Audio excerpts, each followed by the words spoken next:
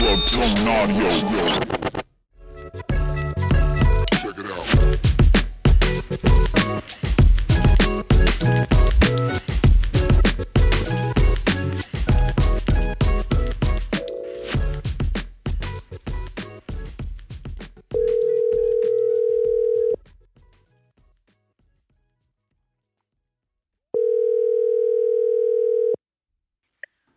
Hello?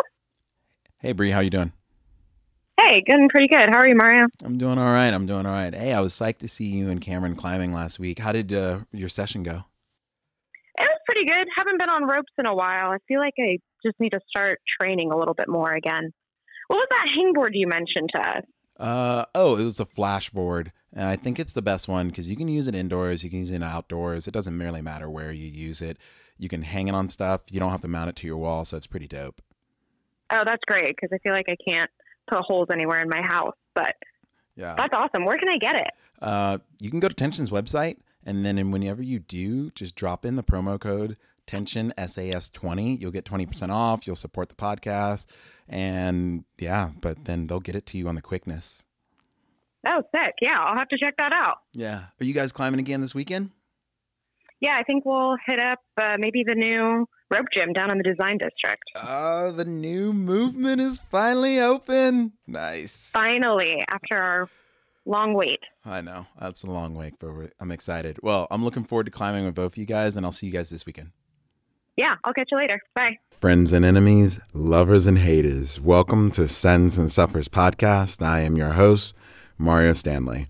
So today is the continuation of my conversation with Craig, which has been pretty awesome to go back and listen to this. Some episodes give me goosebumps, some give me giggles. This one, I don't know. I don't know if solidarity is the right word, but I feel very kindred. And Craig is an awesome dude. And if you guys haven't had a chance to look him up, please look him up on social media.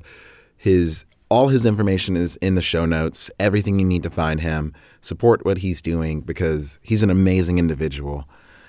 And as always, support this podcast. If you don't already follow, like, subscribe, leave us a comment. I'd love to hear what you think. If you love it, if you hate it. That's why I asked for the haters to be here and the lovers. I want to hear from you all. But that's enough about me. Let's get into this episode with Craig talking about his life in Puerto Rico, helping people, coaching people, and just being an all-around badass. I hope you enjoy the episode. Check it out. But one of the things the first topic I want to address is do children have PTSD from being locked out? Because I know 4 of my kids, they're not the same. Hell yes. They're sweet, they're loving, they're just as funny as they are. But like this level of I can't put my thumb on it. It's like they used to try with ferocity, with just being ferocious. Now they try with anger. Like when they really want to try with a route, like when they're really trying to do a mode, they would just be ferocious. And now I feel like it's not ferocious, it's anger. And I that's a really poor example, but it's this hairline difference. And as a coach, and I've been coaching some of these kids since they were 6 years old and they're 17 now, and so known them for more than half their lives. And so the isolation maybe makes them angry. I don't know. But I don't want to use the word anger. I don't know what else to say because right. It's not quite like what it was, but it can't be what it was, but it's not quite like the sport is the same. But the way they approach it is just a hair different. And I can see when they just things don't go their way, they rage. I can see their relationship to the sport. It's just changed. And so it's just hearing you say this, it's to me, it sounds like, a better way to describe this is it is just a massive amount of water behind a dam. Right. But you can't just turn on the faucet. Mm-mm. The floodgates open and then it is a slow process to see that they'll close. The gates will close. It's going to happen. Absolutely. But it's the wind. Imagine just a comical thing in your head of a movie where the gates is going in, the valley's getting flooded and the gates closing and it's happening and the valley's flooding. And then eventually the gate closes and the valley was flooded and then the aftermath, but then everybody will eventually pick up all the pieces. But that's their reality on a regular. Right. And like, that's how, like, looking at some of my kids, watching like how they respond to like another kid or a situation that they deem unfair, or like, you know, as coaches, like I make rock climbs that they're not going to finish. Like I make them hard enough where they're not going to. That's the object, right? Yeah. And then they just like, I've had kids just lose it after a couple days. And I'm just like, you know, this is how it's supposed to be. Right. And it's just been this process. And I'm curious if it's kind of the same way. It is, because the veterans won't maybe be, you know, that individual was angry, but it wasn't at a climbing specific thing. That was a life thing. But like even yesterday, we had a new veteran who is a visually impaired veteran, and they put him on a route. The first route he did was probably like 5'8", 5'9", and he just hiked up it, right? Just no problems. And so then the VA therapist said to me, what's harder for him? And I'm like, well, let's just find a harder route. And so I went over to him and I said, hey, man, I have your next route when you're ready. And he was like, the way you said that, he's like, I feel like I should be scared. And I'm like, don't be scared, man. We go over and I'm showing him this route. And I said, here's the thing. I said, so like, just because a route is steep doesn't mean it's hard. It just means it's steep. And I said, just because a route got big holds doesn't mean it's easy. Right? It's just like, that shit doesn't mean that. Like that I'm going to put you on this thing that's going to be harder. And he was like, well, but it's not as steep. And I'm like, okay. And he's like, but those holds are big. I'm like, yep, sure.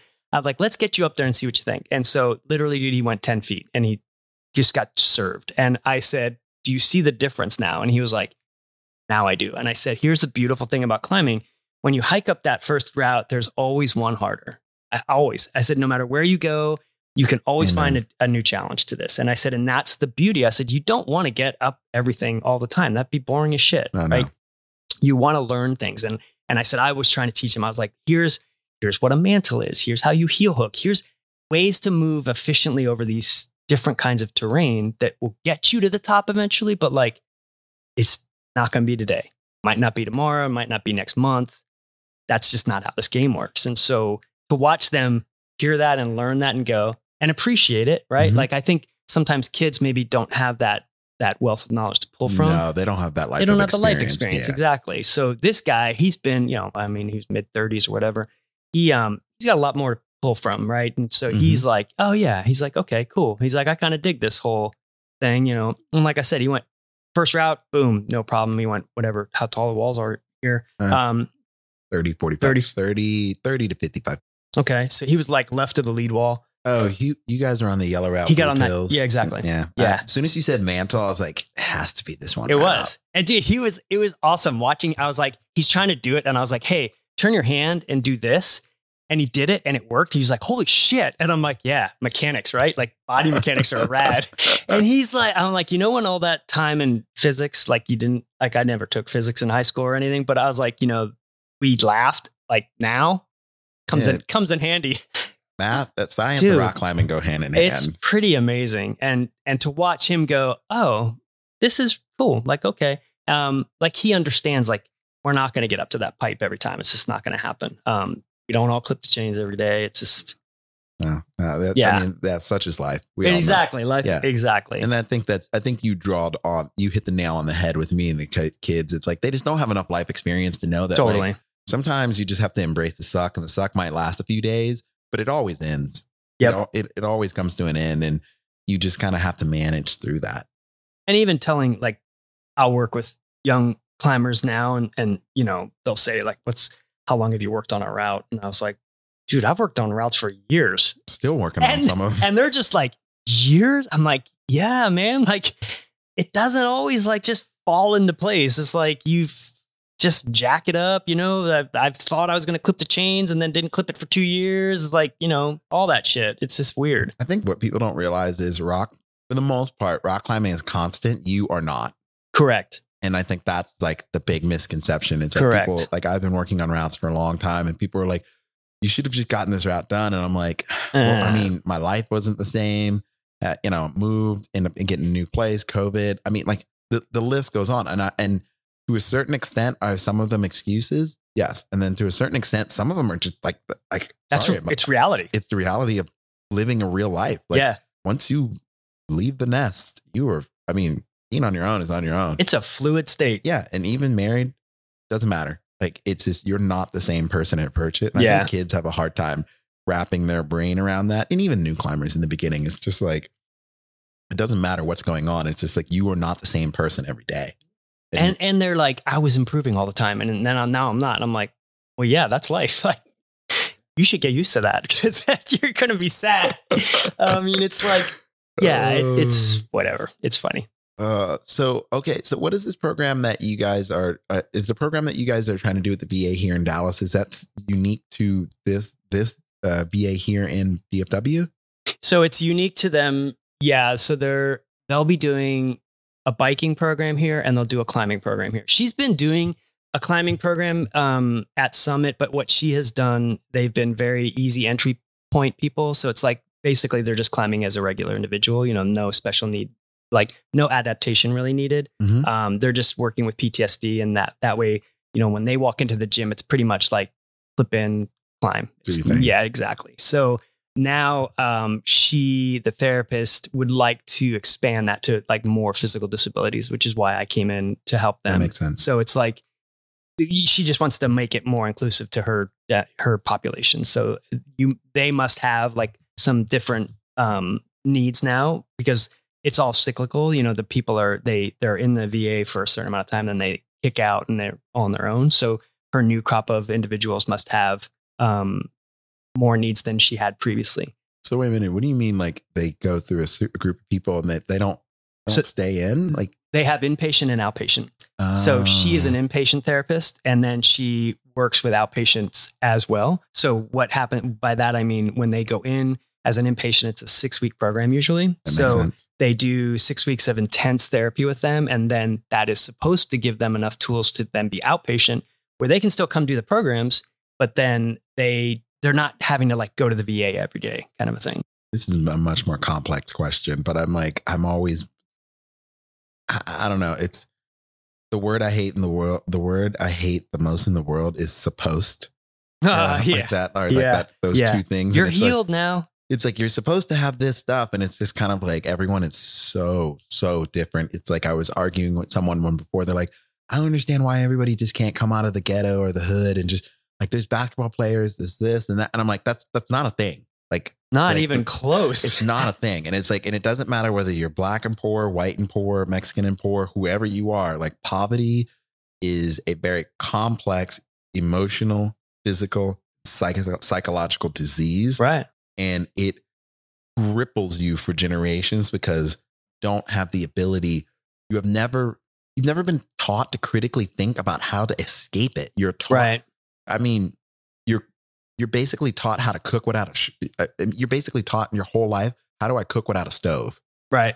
Instead of like, let me get a job and buy a new stove. Right. Okay. Well, what skills do I need to get in order to get a job? Okay. Well, what all this critical process? You're like, nah, I ain't got no stove. I'm just gonna cook anyway, And that's you're right. Like, that is such a big like discrepancy. That's a shitty word for it, but that's a good way to put it. And it's the same. The healthcare system is exact same thing. They don't give the tool to solve the problem. They basically just like perpetuate the problem. So not on purpose either. It's like we're trying to do the best we can, but we can't give everyone the right tool because everyone's different, right? Yeah. So like you and I are different.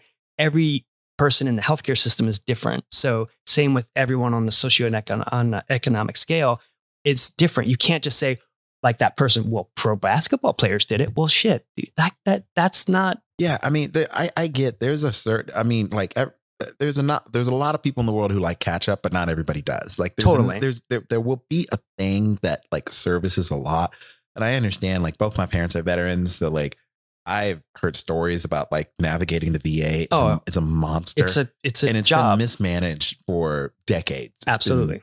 Like I don't care who you are, what you vote for. Every administration, for at least from my understanding, for the last decade and a half, maybe 2 decades, probably let's just say 2 decades. Yeah. The VA has been that's a safe mismanaged. Bet. And it's a whole nother thing that infuriates me because like it's a bureaucracy, which is sad. But it's the one thing that should not be a bureaucracy. I agree. Like you can, Totally you agree. can bureaucracy anything else you want, but like nature and people, don't do that.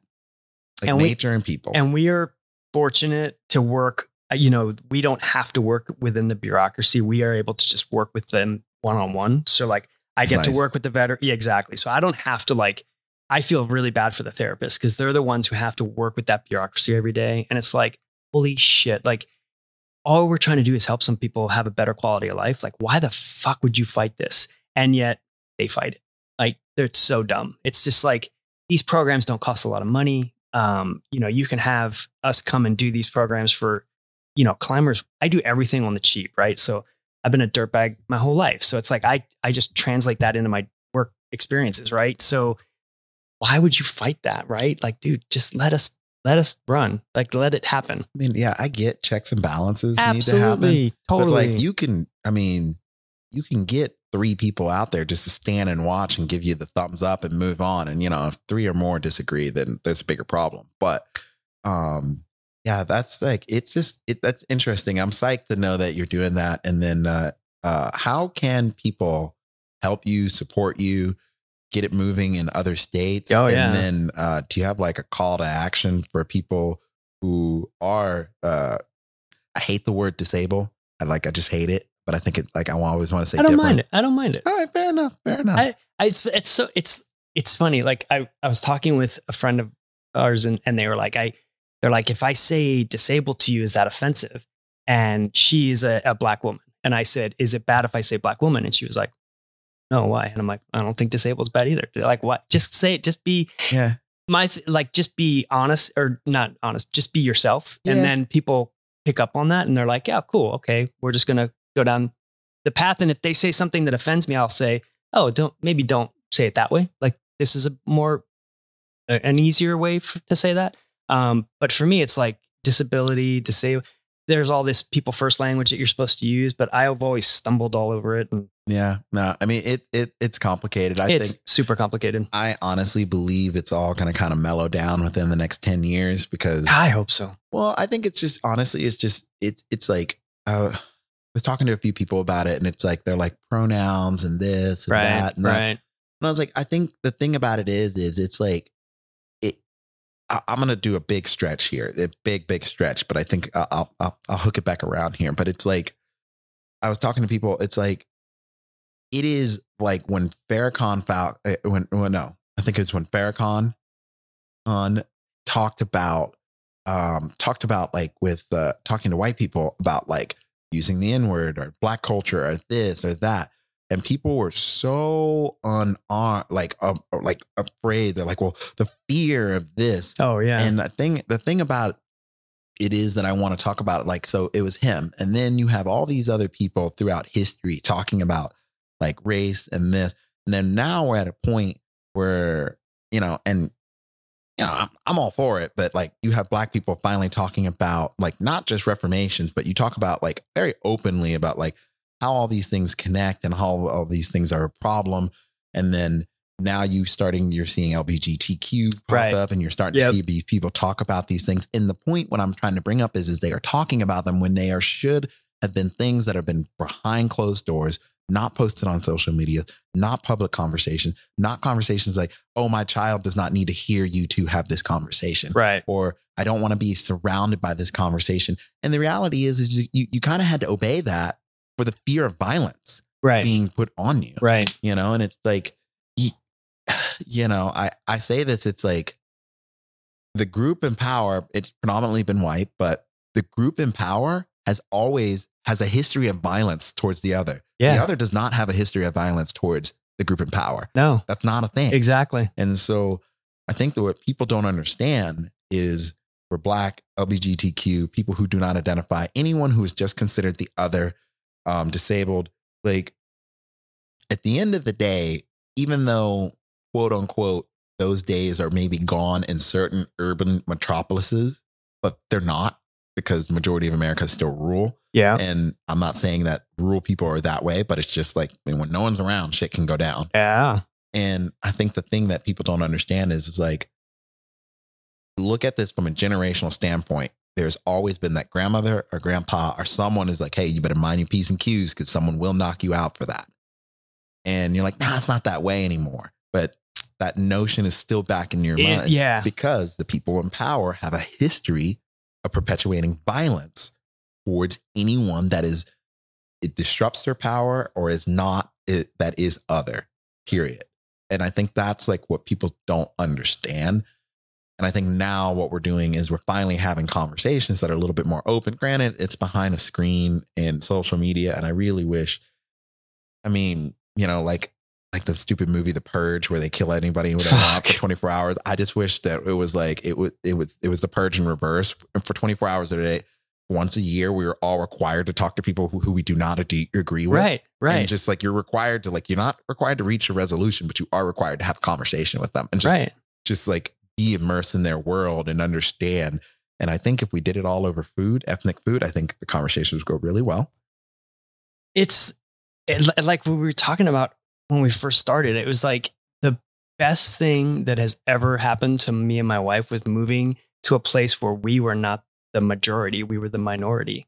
In Puerto Rico, we are the white one-legged climber guy.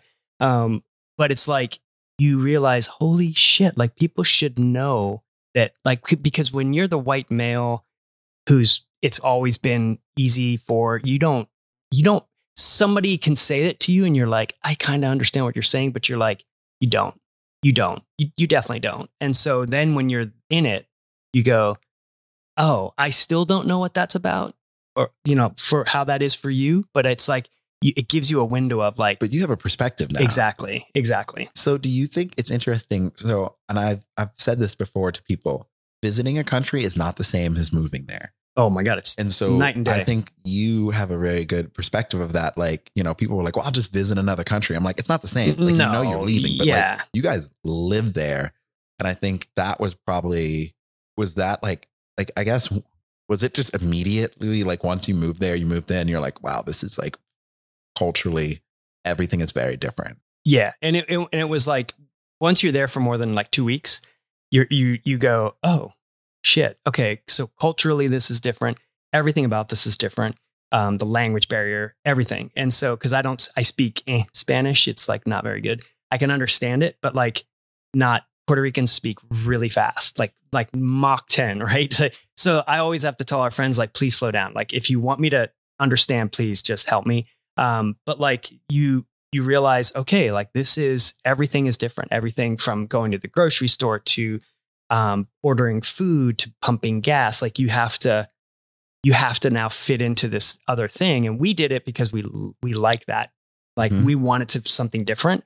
And we had the ability to continue working and interact with this whole group that we had worked with, but not, like now we get to work with all the time, which we love. And so, but even before we did it, we talked to our friends who are, you know, just like multi-generational Puerto Ricans. They were like, if you do move, like we want you to move, but like, just know it ain't the US. And you can hear that and go, yeah, what is still the US? And then you get there and you're like, it's not the US. It's definitely not the US. And so we just like, for us, I love it. I love the cultural differences. I love the community. I love the people. The climbing community there is incredible. And just like it makes you realize like Spanish culture is very family based and very relational. We don't do that as much here in the States. You know, it's like, it's different, right? It's just different. And when you're there, you go, oh, that's totally different. And I wonder if it's going to stay like that when we live here. And the beautiful thing is it actually is better because now they're like, oh my God, yeah, you live here. Like, let us help you do this. And it's just nice. It's a very nice feeling. You know, I have a question I want to ask you. I'm saying that so I remember the question, but I cannot remember what book or article or something I read, but I want to say, I'll find this later on and put it in the show notes, but someone talked about like the death of the family unit is having kids having their own rooms, because in every other culture in the world, like everybody sleeps in their own room, sleeps together and is always in these rooms together. But then people have called them savages or primitive or anything like that. But it's like, it's very different. Like I remember going to Jamaica, visiting my family there, and me, my little brothers, my mom and my dad, we all slept in the same room all the time. Totally. And it was always a very different experience. My mom would be like, every time we come back for like a month, all of you guys would sleep in me and your dad's room. Like you guys would just refuse to sleep in your own rooms. Right. And I think that's like something, and I'm not saying like that's the way it is over there, but I think when you have cultures that have just like, they encourage like, oh yeah, stay in here, encouraging this. And it's like, and here it's like, you're in trouble, go to your room. Here it's like, go, you can just go to a place to be alone. And then, but I had that privilege when I was a kid, but I always chose to be around my family, even if I was in trouble. I mean, I could still be in trouble. I just wasn't allowed to do very much. Right. And it's multi-generational too, which I love, is like, you have people who live with their parents, but it's not like because they couldn't move out. No, they just live with the house is, that's just what you do. Right. Yeah, my neighbor, we live in a really fun, like really cool community of like there are no, I don't like to say expats because it's not an expat thing. It's like, it's still it's a territory. So, but everyone around us is Puerto Rican. And so it's like many of my neighbors have multi-generations living in the family, married, other kids. It's like, that's amazing. Like when you see that, you're like, holy shit. Like the house feels different. It feels completely different. And not only like they were funny when we moved, one of our friends was like, he's like, we actually make fun of people sometimes because he's like, they'll come here and they're like, we want to live here too. And they're like, no, you don't. You want a vacation here. Very different. And when you live there, you like, they're, like I said, they're very relational. They're very chatty and fun. And like when my neighbor, like you can't like say, hey, and just keep walking because you're a dick, right? Like you need to stop. And they're just like, dude, just slow it down. And when we first moved, this will encapsulate my Puerto Rico experience. Cindy hadn't gotten there yet. And I took some veterans climbing. This is last year. And there's like 6 of them. And we're walking to the cliff. And this one gal, her name's Rebecca. She's awesome. And she goes, all right, dude, now that you live here, a local, we got to get some shit out of the way. And I'm like, oh, damn it. Here we go. And she's just like, these 10 a.m. starts, like, no, this is too early in the morning. And I'm like, 10 a.m. is too early. She's like, 11 o'clock. She's like, Puerto Ricans don't like to get up early. And I'm like, okay, that's cool. And she goes, second of all, if you say 11 o'clock, that's a soft 11. That's like 11:15, 11:20. We're still on time. She's like, don't like look at she's like, you get there at like 10:30 when we're going to start at 11. I'm like, well, I got to get my shit out. And she's like, no, you don't. Like, get there at 11. We'll get your shit out. It'll be fine. And we've totally adopted it now. Like if I say 11, I roll up at 11:05, get the stuff out there. They'll roll in and we all kind of get their kit for them. But it's like, I told Cindy that. She was like, oh my God, they think we're super uptight. And I'm like, and Coloradans are not uptight. Like when we went there, I thought we were pretty laid back. And then you get there and you're like, we weren't that laid back. Like, holy crap. They give like, they're professional laid back. It's pretty fun. So that's interesting. Cause my next question was going to be like, what was your sombering moment of like growth or like something that you realized that you learned? And so, yeah, that was it, dude. It was like, wow, I thought I was pretty mellow. And I was like, I'm just not that mellow. Yeah, dude, island time is different. It's a real thing. Island time. There's such a thing as island time. And it infuriates. Like we watch people come visit us and they're just like, yeah, we waited forever to get our check. And I'm like, yeah, where were you going? Like, just drink. Hang out, man. Yeah, just drink. It's fine. Like, they'll get it to you. Yeah, no, I've definitely been guilty of that visiting. And then, but once you kind of get settled into it, it's kind of like, when you come back, you really, like when I landed. Oh, I imagine it was culture shock. Dude, it's fucked up. Like when you land in Puerto Rico, like this is like easy thing for people to grasp. You land on the island and when they bring the jet bridge out in Puerto Rico, like you don't stand up when the jet docks, right? Like you wait because sometimes it'll come out in 5 minutes and sometimes it'll come out in 15. It's just like whatever is happening in the airport at that point. When I landed in Dallas and in Dulles before that, I was like, dude, the jet stopped and the jet bridge was there. I was like, oh shit, that's right. They do stuff. They are on it. Like, oh yeah, get off the plane. Like, yeah, no, we got to. Nobody's talking. Like, let's go. And I was like, oh yeah, that's cool. Okay. Yeah, dude, it's funny. Yeah, life is different, man. It is, man. It's good. Dude.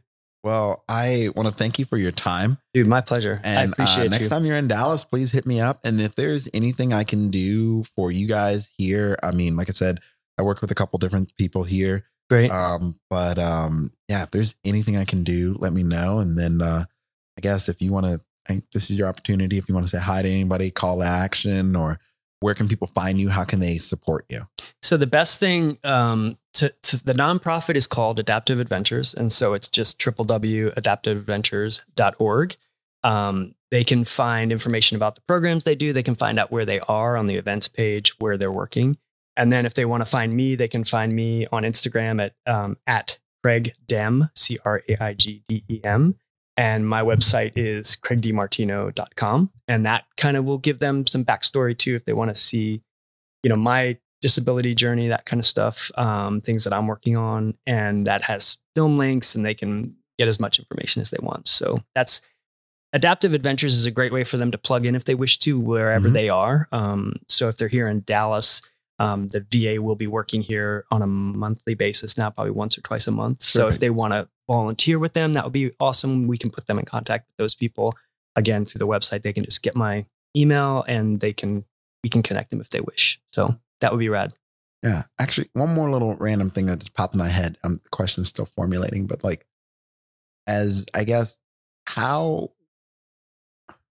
what is the best way that a person can support someone who's disabled who wants to get into an athletic sport? Is it just simply just inviting them in the invitation to say, hey, come along? Or is there something else that, cause I think a lot of people, it's like being white, going to your first black wedding. Like, what if I don't want to eat? That was awesome. It's like, if you grab the spoon and you scoop it up, you put it on your plate. You're like, well, what if I don't want to eat it? Just don't let nobody know. That's right. Just don't let nobody know. I mean, that was the best analogy I've ever heard. It's like what are the rules of engagement? Awesome. Like, do I navigate this? Do I hug? Do we shake? Like, how does it fist bumps? Is it? Yeah. They can. So I think, and myself included, when you get disabled, number one, you're scared, right? You're nervous about everything. You're afraid you're going to get hurt again.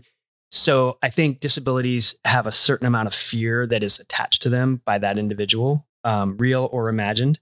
So I think that if they know someone who is disabled and they think, this would be a good thing for them to do, just make the offer. Like, hey, let's just get you there and see what you think. Because if they're working with like an organization like I work with, they're going to then, as soon as they get there, they're going to have professional people there who can bring that person in and get them excited and safely enjoy whatever that sport is. So whether it's paddleboarding, kayaking, climbing, you just want to get that in. It's almost like once the invitation is there, they just kind of little positive reinforcement to get that person to feel comfortable to go do it. Because I feel like people with disability are like, oh shit, like it's not for me. It's not like, it's like you just said, like, well, if I go to the black wedding, like, what do I do? It's like, it's fine. Just like, let's go and just check it out and just see how it rolls. And like, if this isn't your sport, cool. There's other sports to do. You can try this. You can, if it's not your thing, okay. But like, let's not just go back and sit on the couch again. Like, let's keep moving. Let's get out, do something. Cause like I said, like some of our veterans, they come to climbing programs technically, but they don't climb. They're just hanging out, right? Some of them I actually teach the belay sometimes. I'm like, if you don't want to climb, that's cool. But like, do you want to be a part of it? Because there's more to this than just climbing, right? Like, that makes sense. That makes sense. And then what if there is no like trained professionals, trained help, but like, someone at a job and they're like, they just, they want to invite someone, but like, I mean, I definitely can understand someone's hesitation and fear, because I think more people, and I say this all the time, it's like, if you, especially with George Floyd and all this other stuff, I'm like, I'm not telling you I'm going to answer the question for you, but I might provide the resources for you to go find the answer. But so many people are afraid just to ask the question because they think the question itself is offensive. And in my mind, I look at it like white kids listening to rap. I'm happy. I mean, at the end of the day, you're involved in the process. And like, you care about it. Obviously, you're thinking about this. You're walking around wearing Wu-Tang shirts. Makes me feel safe.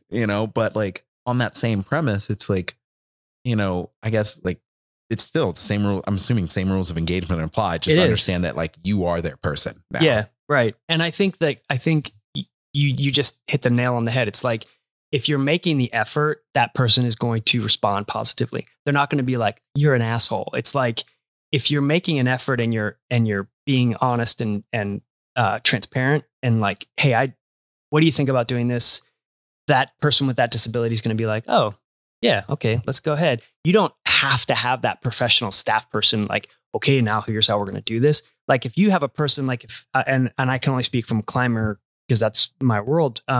If I'm a climber, I know how to climb. And if you have a disability, you know, you're the expert on your disability. So you can work together and work exactly, around it. Exactly. So as long you have all the pieces, you just have to put them together. And it's a learning process for everyone anyway. Because when someone comes to a program, I have to learn like what's going on. It's like you said, like everyone's different. So when they walk through the door, I can look at them. The worst thing I can do is assume, oh, this person is this. Well, shit, I'm going to be wrong probably 90% of the time. So I let them educate me. And that's everything. That's like that.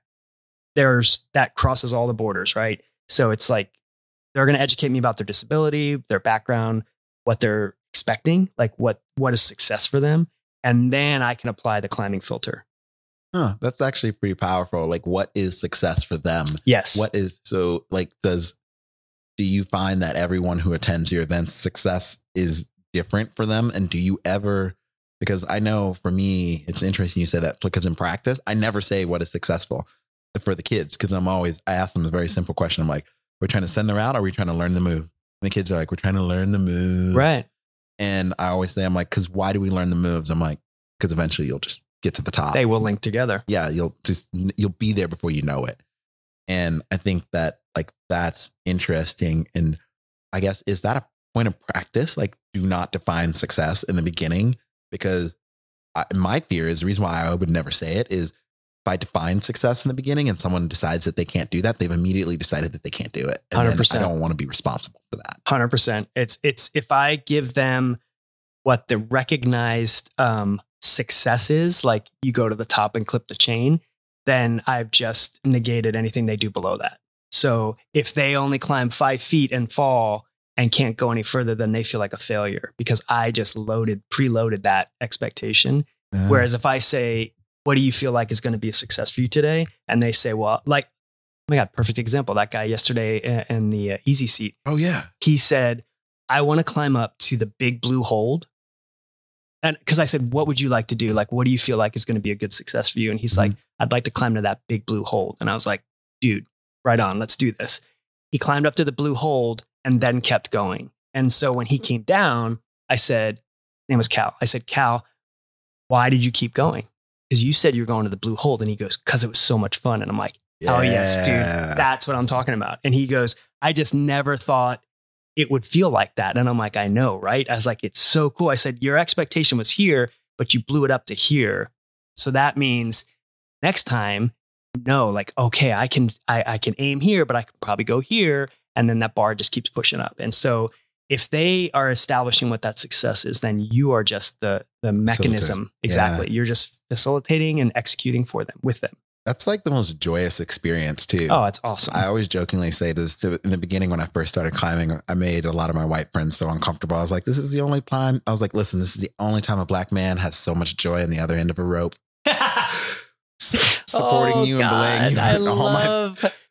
all my friends would be like, it disturbs me that you say that. I'm like, I'm not going to stop saying it until you said. And then they try hard. They're like, I just don't want to hear that anymore. But I think humor, I love humor in all situations. I just think it's so good because it's a great equalizer. It's a great equalizer. And I think it's wonderful. I don't think rock climbing would actually exist because I can't tell you how many, like my buddy Will Brock and I, we were trying to do this route called the Velvet Tongue. And he goes up for the pitch. And we're trying to do this 12D trad pitch. He falls, crashes into me. I go up, I fall, I crash into him. That process repeats like 4 times. We're like mangled, bleeding, like sitting there. And then he like lights a cigarette. And we're both smoking like these rollies at the crack at the top of this anchor that's too small for both of us. And we're just like hysterically start busting out laughing. Yeah. And we're just like laughing so much to the point where like I pee on myself a little bit. Yeah. Yeah. And people who look at us and like we tell the story and we just can't stop laughing. They're like, are you guys insane? I'm like, there's just nothing else you can do. Like, Right. Like when you know you can't win, well, it's not, I don't want to say you can't win. When you know like the odds are just stacked against you, the only thing that is left is joy. Because joy is always there, no matter where it is, no matter how dark and gloomy.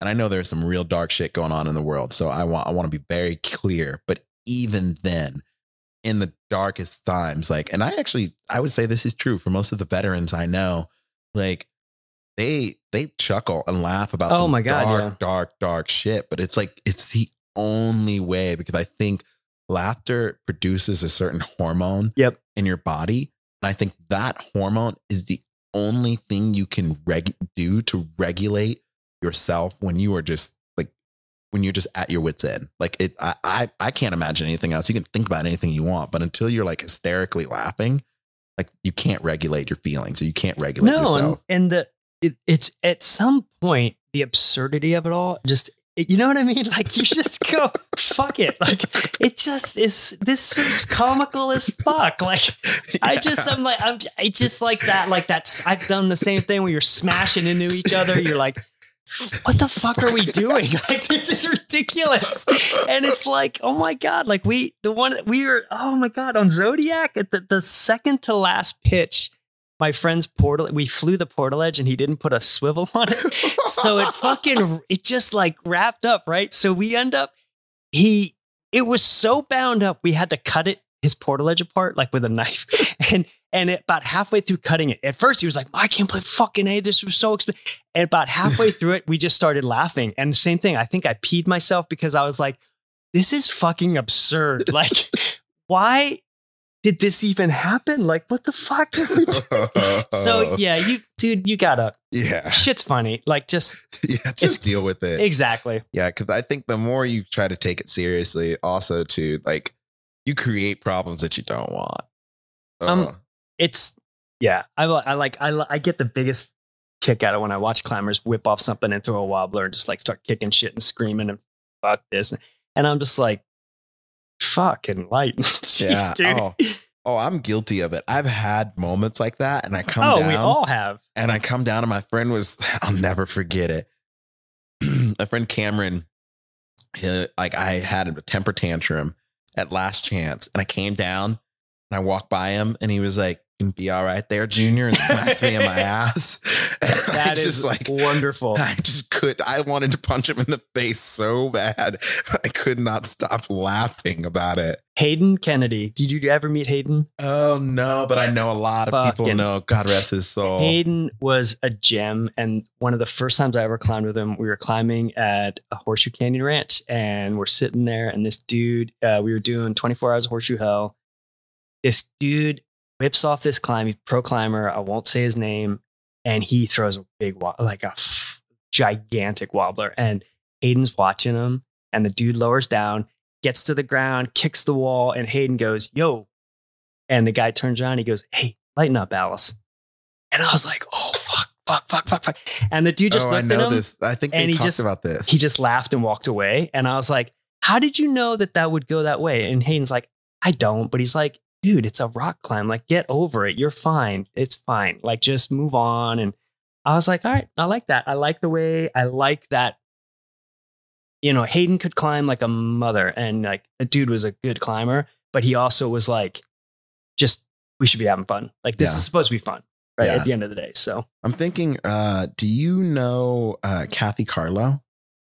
I don't think I do. She runs a really successful podcast. I think she's doing a big thing on Hayden. Hayden he was amazing. Yeah. Amazing guy. And the last time I spent with him right before he died, about a month before, in Squamish, and he had his wing, he tore his rotator cuff. And so he had just had surgery. So his wing was all like wrapped up and shit. And we're driving up the highway to go to this Arc'teryx event. And we were just talking about like life. And, it was like, he's like, "What do you think about being a pro climber?" I'm like, "I don't know." I was like, "It's weird." And I was like, "What do you think?" And he goes, "You want to know what I really think?" And I'm like, "Tell me." And he's like, "Fuck those motherfuckers." And it's like one of my favorite quotes. I say it all the time now.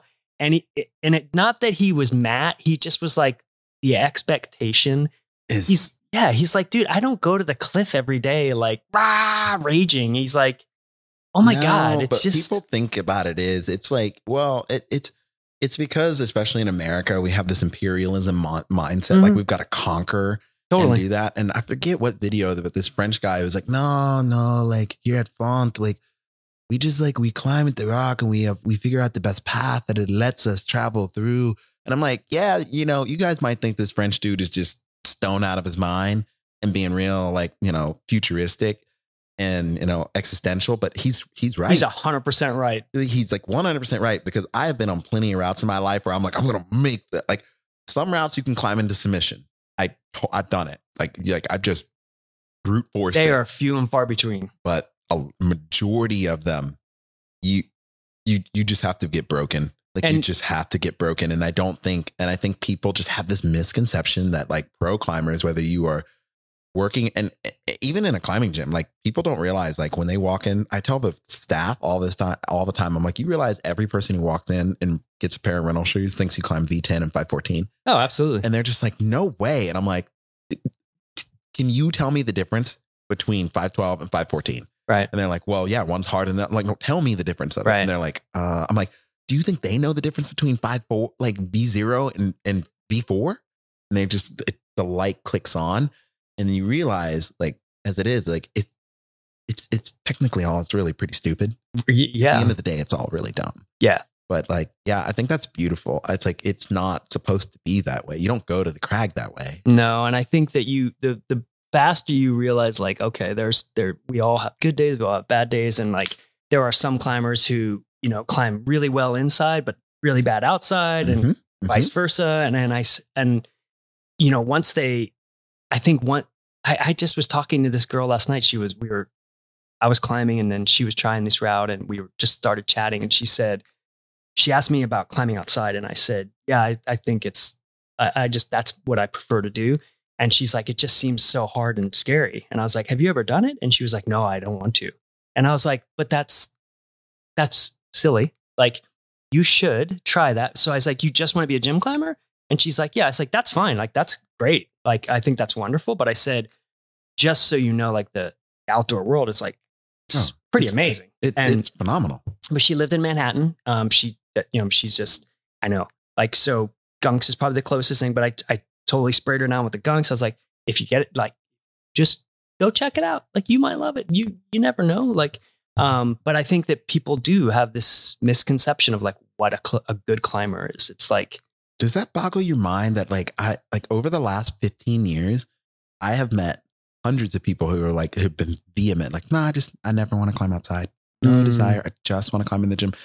And I think this is where the gym industry has thrived, because this is where Bloomberg magazine, I want to say in like 2012, I think this is when this came out, 2012 too. Climbing Business Journal did an article on it, but they talked about how climbing was becoming one of the next big 500 Fortune, companies. They print money. Yeah. But like, that's it. That's why, because people, it's like, it's not CrossFit. It's not cycle. Right. It's not this, but it's different. It's different every day. And you have this subgroup of, people who and it is what it is, but it blows my mind that like no desire to go out. And like one person I knew, like, it made sense. This guy was a orthopedic surgeon, and another guy was like another kind of a surgeon. He was like, he's like, I'll rock climb indoors and I'll warm up and I'll take my kids, but I don't want to climb outside, potentially damage my hands. Totally. I totally get it. But like, it's still, to me, to this day, it's just a little bewildering to hear. It's a little weird. I've had like multiple conversations with younger people and older people. And like, I had this one guy, it was hysterical because he said, came up to me at a gym in Colorado and he was like, what's your project here in the gym? And I was like, I don't have a project in the gym really. And he was like, like, what do you do? And I'm like, I just come in and climb routes. I mean, I just climb a bunch of routes. And he's like, you don't project in the gym? And I'm like, I really don't. I was like, I know that sounds dumb, but I was like, I just don't do that really. I said, I'll try a route a bunch, but I don't think of it as like a project of mine. Like, this is I'm going to do the yellow route. And he was completely baffled. And he's like, so when you outside, do you do that? And I'm like, outside I do. I have red point stuff outside for sure. Yeah. And I said, but I don't translate that into the gym really. I just don't. That's just me. I was like, I think that's great when people do. And my wife is great. She can climb as well outside as she does inside. And I'm just like, I just don't do that as much. I seem to climb worse in a gym for whatever reason. And she doesn't. And this guy was like, I could watch the wheels turning where he was just like, what the hell? He's like, he couldn't get his head around it. And I just think that crop of people, that is their outdoor experience, even though it's indoor. And I think it's great. I don't understand it myself, but like, I think it's great that they've at least found climbing in that realm. And that's a good thing, right? Like it's still exposing them to climbing. And especially now with the Olympics and all this weirdness with that. It's just like craziness. The world is changing. Rock climbing is, I mean, this would probably be another conversation I'd like to have with you on another day, but like I've been working on this series idea called Good Old Days and the Good Old Boys. Oh. And the birth of the Woody. And it's just like, it's not the same. Like the climbing gym that I started in was a glorified Woody. Oh, totally. Same. And it's gluing holds on buildings and shit, right? Like, remember that? Like, there's a place, Matilda Bridge. We can go do that. Oh, there's a crack. It's 5'9". It goes at like 5'9" and you can hand jam it. And there are chips on the outside, and then if you get it, then you sling the guardrail at the top of the anchor. Sweet, yes, that was my early climbing experience, man. I swear to God, like you tell people that they're just like, what the fuck is wrong with you people? Oh, but in DFW, I've been working on this little series that I've been trying to put together, and it's like the best building in DFW. And one of my friends was like, ethically, I don't think you should put this video out because people are going to go do these things. Yeah, and I was like, ethically, no, but I'm also going to strongly encourage people. I'm going to tell them, like, if you get caught, you will be arrested. Oh, yeah. And they frown on that. Yeah. They frown on that shit. Yeah, cuffs suck. So. It does. But even the, like, it's like, I love climbing history. Like I'm kind of not fascinated by it, but I find it interesting. No, it's wildly interesting when you get into the characters. Weeds of it. Yeah, the characters who were like early climbing. It's like, but now like you start. I just had this conversation last night with the nonprofit. They got an autographed picture from Jeff Lowe, and they were going to have it in this fundraiser. And she said, "Do you think that's a good thing to put in a fundraiser?" And I said, "Yes, I would buy it." Right, because you know who Jeff Lowe is. But I wonder if I walked into Summit and even your staff, right? If I asked your staff, they'd be like, who the fuck's Jeff Lowe? Like and maybe two people. Dude, that's sad, right? Like, that's so sad. I mean, is it though? Like, I mean, I've always had this strong belief, like there's enough success to go around for everyone in the world. And I'm not saying Jeff Lowe Jeff Lowe does not need to go in any way, shape, or form. But it's like, I think it's like, the way I look at it is, it's like there should be new people coming in, and then they want to look at that person and then realize, oh, holy shit, your inspiration is Jeff Lowe, and I worship the ground you walk on. And I think if we look at it this way, like generationally, like you should dig deep. It's like people ask me, like, who was your favorite climbing star? Is it, Kai Leitner? I'm like, Kai was in diapers when I was climbing, and seriously, and they're like, who is it? I'm like, Tony Lamanici. And they're like, who? Yeah, I'm like, who Leo is Holding. That? And Leo Holding and Tony Lamanici are people that I just like, I was just fanboying over because Tony is a monster. Tony, like, so is Leo. Yeah, Leo. So Leo's a monster in a different way. Oh, yeah. Tony's like world-class sport climber.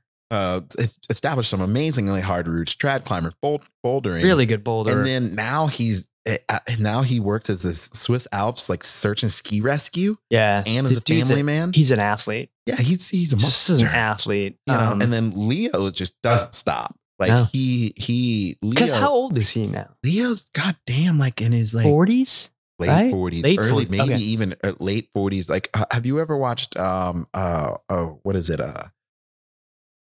I was literally just watching this video a few days ago. It's the old not Return to Sender. That's Sketchy Andy and someone else. That is it will pop to me. It's a Sender film though? No. It's this old British film where they talk about I have it here actually, but they talk about like yo-yoing. They start breaking down what's the red point, what's this, what's that. It will come to me in a minute, but Leo's in there. And Leo has this heartfelt moment where he talks about like saving a project and like, yeah, I really want to get the on-site. And then he's like, and you waste he talks about like, I've waited years to do these routes. And I just like, and then I never got on them because I didn't want to blow the on-site. On-site. That's what it's called. Oh, okay. On-site. And dude, that's an old film. I know, it's my favorite. Have you seen it? I've seen parts of it. That's an old film. Oh, dude, he's like I have 12 in that thing. God damn, dude. He's like a yes. Yeah, dude. Though they show him and like he's in his early 20s when they're filming him. Okay. But they show him when he was 12 and doing all that other stuff. Ridiculous. But like Leo's an explorer. That's the thing I like about him. Yeah. Like the man is like, he's not just a climber. He's a legitimate like expeditionist. He's the new stuff he did, like even with the kite, like in Antarctica, like that's badass. Like you look at that and you're like, God, that dude isn't just, like you said, he's not just a climber. He's like, he's all about that. He's like another age. Like if we were like, I'm a Star Trek huge nerd, but if we lived in the time of Star Trek, Leo would be like a captain exploring the universe and just he's Captain Pike or Captain Kirk. He's out there. And I guess that that's actually super helpful to hear you say that way. You just said that, like about if you like this person, then that they're going to then find that person through you. I've never thought of it that way. And that's a really cool perspective. Because I always go, oh man, how do they not know who like Mug Stump is or how Charlie Fowler or all, these people who were like icons when I was a kid. Mm-hmm. But like they don't they don't, it's okay. It's like, God, that's a bummer. But like, they can find out. They can find out. I think it's also our job to talk about them. Cause like I tell the kids a lot, like they're like, who's your favorite climber? Is it Chris Sharma? Is it this? And I'm like, I tell them, I'm like Leo Holding, Tony Lamanici. And they're like, well, who else from that? I'm like, well, I'd probably have to say Steph Davis. I'd probably have to say, then we go into Sharma. And then, and they're like, who do you think is the greatest rock climber in all the world? I'm like, Danny Andrade. Oh, yeah. And they're like, dude's badass. He's not the greatest rock climber. I'm like, fuck, he is. The man has put more bolts in the world. Like, I think he's bolted more routes on the planet than any one human being. Like, he's a monster. He's just a machine. And watching him, we were in Spain climbing and I watched him climb and he was projecting this thing in a cave. And he went walking by with a ladder. And I was like, who the fuck's that guy? Why does that guy have a ladder? And then he like turned and I'm like, holy shit, that's him. And so I'm like, let's go see what Danny's doing. And we roll over and a buddy of his knew us. And so he was like, hey, what's going on, Craig? And Danny was up on the ladder at that point and he just like waves. And he was projecting from the ladder so he could like feel the holds. And like he was trying to sort out like just micro beta. And then watching him pull on, I was like, fuck, oh my God, the dude is a genius. I've watched him rock climb once in real life. It's amazing. And it was the end of a route. And I'm just like watching him move. And I'm just like, it's second nature. It is. The only way I know how to describe it, it's like watching water pour over a rock. Yeah. Like it's just and so we were in Rodiar and that's like his home stomping ground, I guess. Been there yet. Oh my God, dude. It's incredible. It's gorgeous. It's teeny tiny Spanish town in the mountains at the end of a road and this gorgeous, oh my, it's beautiful. Go. And so there's a river and we were on the one side and there's on the one side, the roots are tall and the other side is these caves that the river's just kind of carved out over the eons. Mm-hmm. And Danny was working this thing in the cave and they would use the ladder to get up to where the fault started basically and suss out the beta then. And just watching him, number one, I'd never thought to take a ladder to the crag. Number two, watching him like just do the micro beta, I was like, holy shit. Like he's up there, like just like lifting a finger to like, and you're like, holy shit. And then you see him like start to link stuff. And he was nowhere close to getting out of the cave, but like watching him link like little things, I was like, holy shit, man. It's like, insane. Like Danny would never do it because he doesn't like people that much, I don't think. But if the man ever did like a master class, like I would want to take it just to understand like what is your thought process and your like just like what is your analytical thought process to approaching a route, like when you're gonna like break it down and like like taking a ladder makes sense to me for bolting purposes because like I don't want to climb the route all the time. Right, I just want right. to like walk up But there. to work on it, like, I right? never would have thought of that. Never Same. would have thought of that. Same. No. And even watching Euros warm up, like where my mentality of warming up is like, okay, I'm going to do a couple burns on something easy. Then I'm going to get on something hard. Like watching those guys, they just get onto the project and just go bolt, stop, bolt, stop, bolt, stop. I learned that a lot. I learned that from a friend of mine who moved here to the States. And That's genius. He taught me that. He was like, yeah, man, just get up there. And he was like, the moment you feel like you have to go, just Right. let go.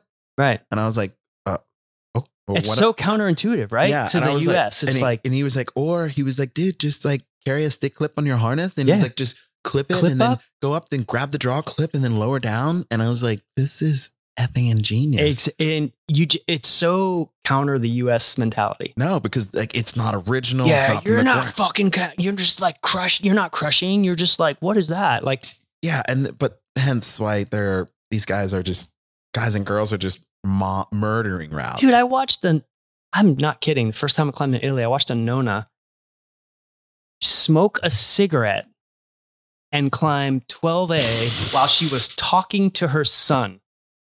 I'm just like, Jesus, what the fuck? And I was like, I can't. No, She I can't do just that. murdered her.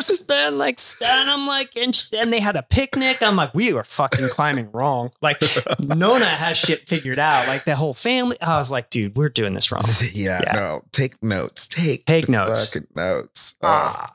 All right, I'm gonna cut this off because I know you got to be somewhere Right on. soon. Thank you, brother. But dude, thank Thank you. My And pleasure. I'd love to come down to Puerto Rico and climb with you guys sometime. Yeah. I got family in Puerto Rico. I think it's on what side of the island are you guys We're on the north side. We're near Dorado. Okay, no, they're on the other side. Ponce side. Yeah. Yeah, that like their family's been there for generations. And that's like, we go over there. It's like 2 hours. We go over and climb in like an Aguadilla and those areas. And there's actually a lot of bolting to do over there too, but we've been focused on where we live. So fair enough. Well, I will say this. It's like Chris Hampton, big mentor of mine. love that guy. But he was suggesting that, I need to just like step out and do and other things. And I've told you I'm bolting here in Texas, bolting a few other places. And then I've been contacting that. But like, that's one of the things I want to start doing is just like volunteering my time and helping out and do. Dude, oh my God. And so like, I genuinely will tell people like, I'll bring bolts and I'll leave them. But all I want to do is just like learn and do that. And you don't even have to bring them, dude. We'll give them to you.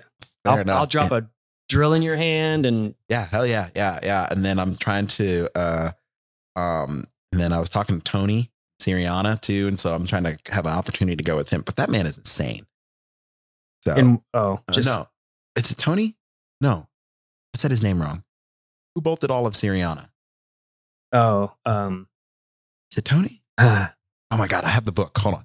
No, I he didn't. literally have the book. It's Now not I have to know. Tony. Oh my God, that's terrible, right? Like, should know these things. Who is it? It's What I like about this next moment is, hold on. Oh my God. Headphones. What I like about this moment is I'm literally just going to, oh yeah. Tony.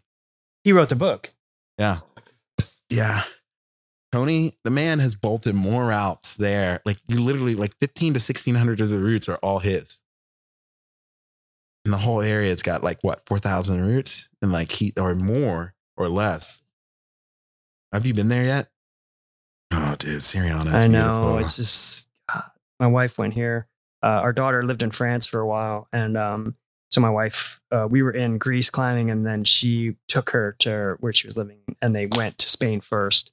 And Cindy was like, oh my God, we need to go back to Siriana. She's like, it's insane. Dude, it's so clutch. It's like right there. Like you literally, the cabins, everything else in there. I will say this. If you do go, don't stay in the old wooden cabins. Do the ones that are trailers. Okay. That's the beta. Because the Good old beta. ones are creaky, rickety, and they don't hold heat or they don't hold in anything at all. Love you, Tony, but that game needs to step up. And you just made a word up, creaky. Creaky. A good word. I'm going to use that word. Yeah. Okay. So trailer, camper, whatever. Yeah. They're up on the hill. Number 9, I think is the one you want. Okay. Yeah, man. But thank you for your time. Dude, thank you so much. My pleasure. Oh, yeah. All right.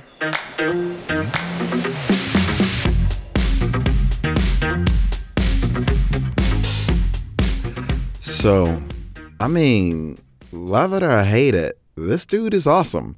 And I'm super excited I got to share this episode with everyone out there in internet land, audio land, wherever you guys are from. Hopefully you're from all over the world listening to this thing. And if you're from my neighborhood here in Big DF Dub, what's up?